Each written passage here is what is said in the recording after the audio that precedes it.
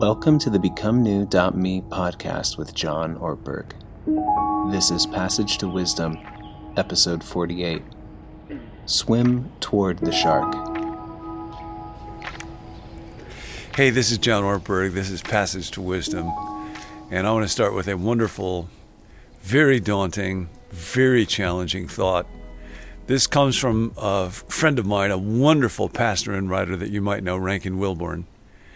And he was telling me about an article, I think it's based on an interview with a man named Andy Casagrande, who is, among other things, the cinematographer for Shark Week. If you know about Shark Week on Discovery Channel, one of the great inventions of all time.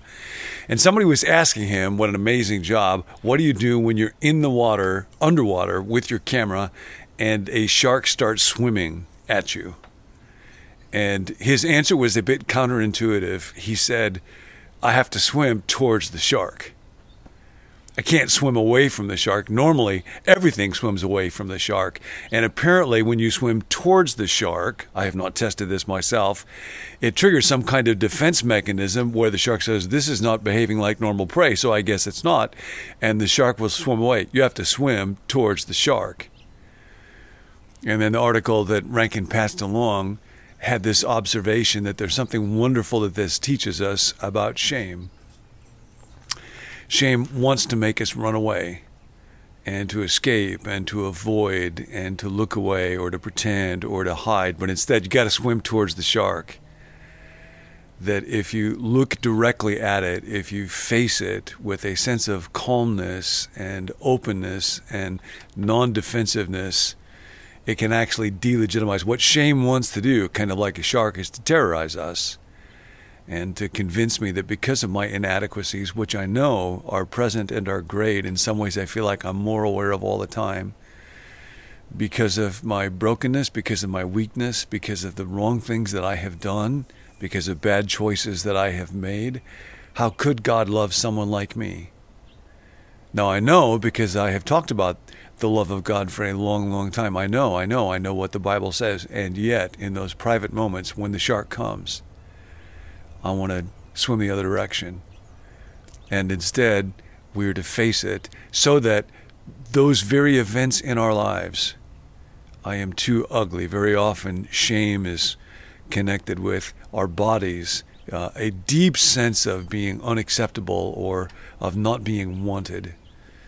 I've been also reading Philip Yancey's new memoirs, and he's got a line in it that's very powerful. I think it's called Where the Light Shines. It's a wonderful title. I should be able to remember it exactly. But he's talking about, it's mostly about his experience growing up, very powerful. And he says at one point when he's describing high school and learning about jocks and cheerleaders and back in those days, hoods, punks, nerds, he says, I learned that there were really only two groups in high school, winners and losers, and I knew which one I belonged to. And that's what shame says to us, is that really there are two groups. There are the acceptable, there are the lovely, there are the beautiful, and then there's the other group, and then and you're a part of that group. And so our invitation is, instead of living in that shame, instead of running from it, hiding it, to turn and swim towards the shark. And that might involve fear, that might involve embarrassment. That's okay. Because those very events, those very facts about ourselves, the very things that I have done wrong, as I experience forgiveness from God and entering into a new way of life, become the sources for experiencing God's love. And here's the main thing I want to say today, that swimming towards the shark, as scary as that may sound, is actually the way to experience more deeply God's love.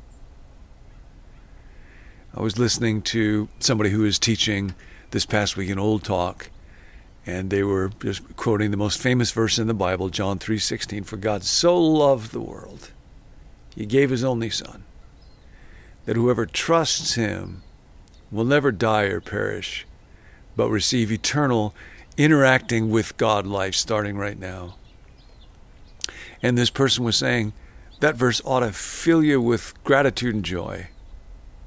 Not ought of obligation, not now feel guilty and shame if you're not feeling happy when you hear those words, but it's an invitation That is what God wants.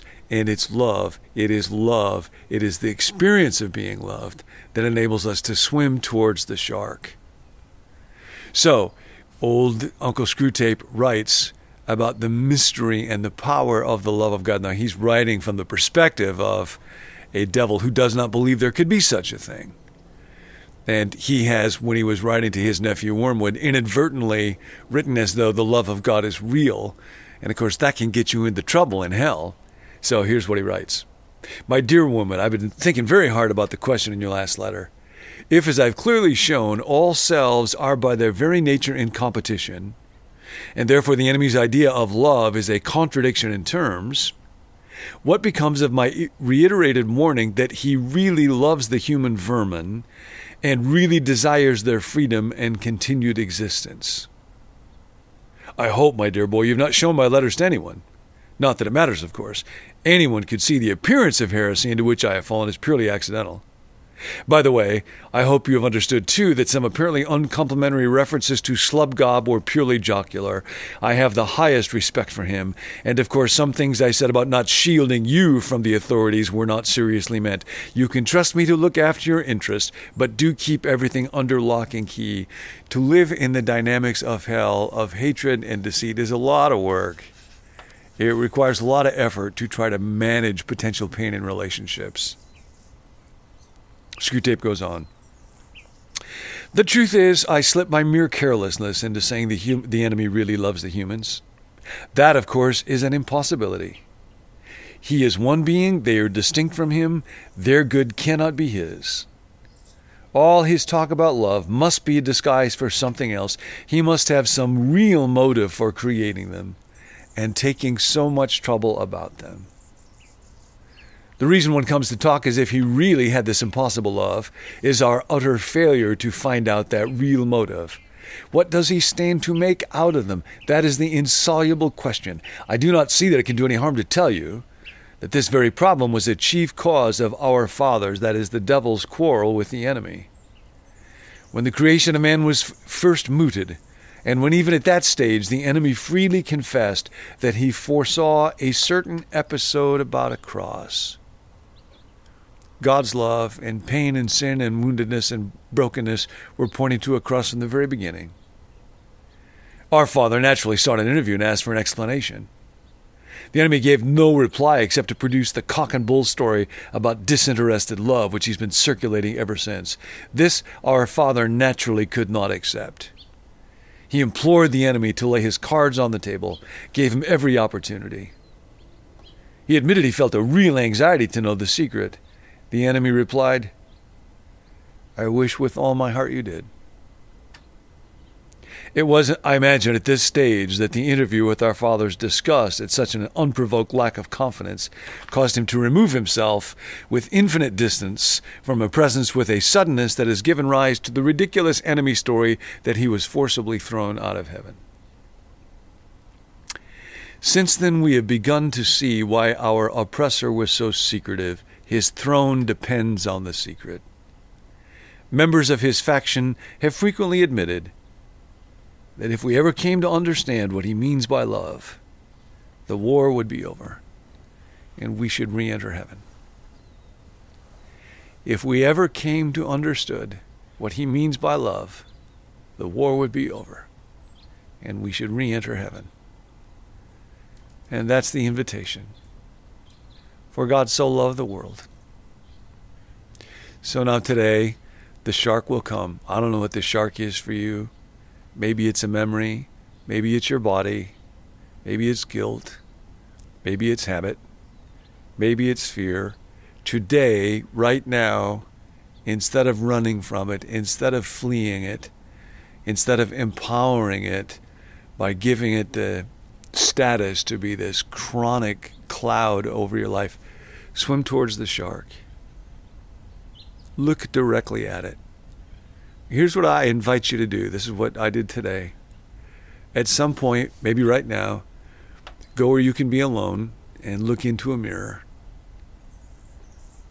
and see your face and tell yourself you are loved by God. You with your body, your past, your brokenness, your experiences, your weaknesses, your sins. You are deeply loved by God. For God so loved the world, he gave his one and only Son, that whoever trusts him won't perish. Today, look in the mirror, know the love of God, and swim toward the shark. I'll see you next time. Thanks for joining us. Receive alerts for new episodes by texting the word BECOME to the number 56525, or invite a friend by sharing the link becomenew.me.